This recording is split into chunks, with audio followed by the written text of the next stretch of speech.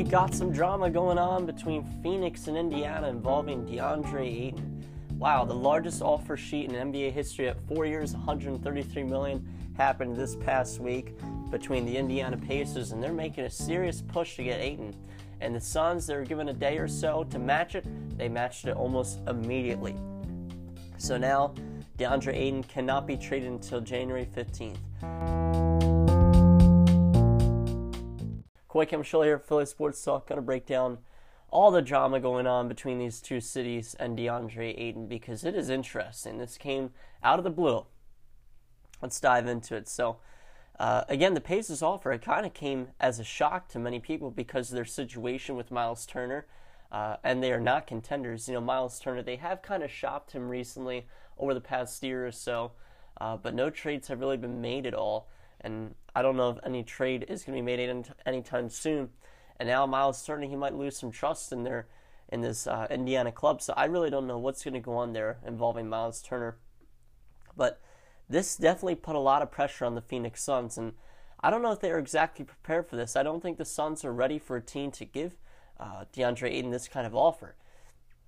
And now, because of this, it was kind of almost like a move by the Pacers saying, screw you to Phoenix, because now, since Ayton cannot be traded till January 15th, he will obviously not be able to be included in a Kevin Durant trade unless it happens January 15th or later, but that is a long time from now, and Durant has requested out of Brooklyn.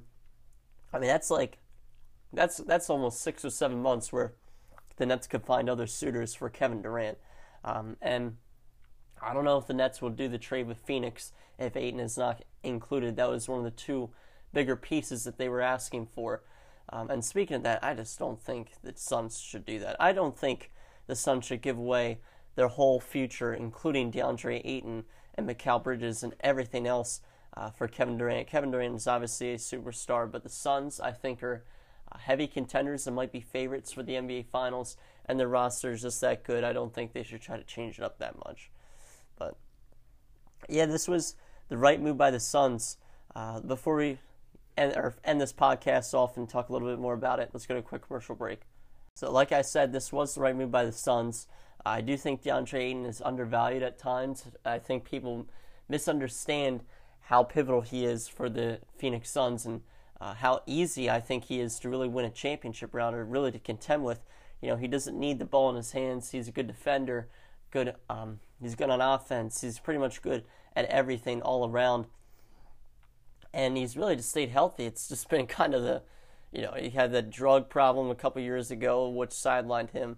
He did have an injury or two this past season, but for the most part, he stayed healthy, considering a lot of other big men have trouble doing that.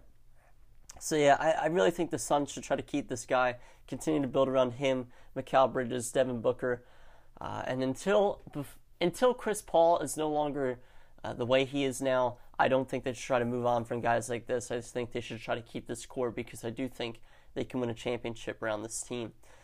So, yeah, they don't need to do anything major. Maybe they try to get a free agent or so, but there's not much left out there now. So I just try to win with this roster. I think this roster is elite. So that's really going to do it with this. So, yeah, this is very interesting. I found this to be a good subject to cover. So thank you guys so much for listening, and to stay tuned for more podcasts. Follow the Philly.sports.talk _ Instagram page. That's also our TikTok username as well. Thank you guys for listening. Peace.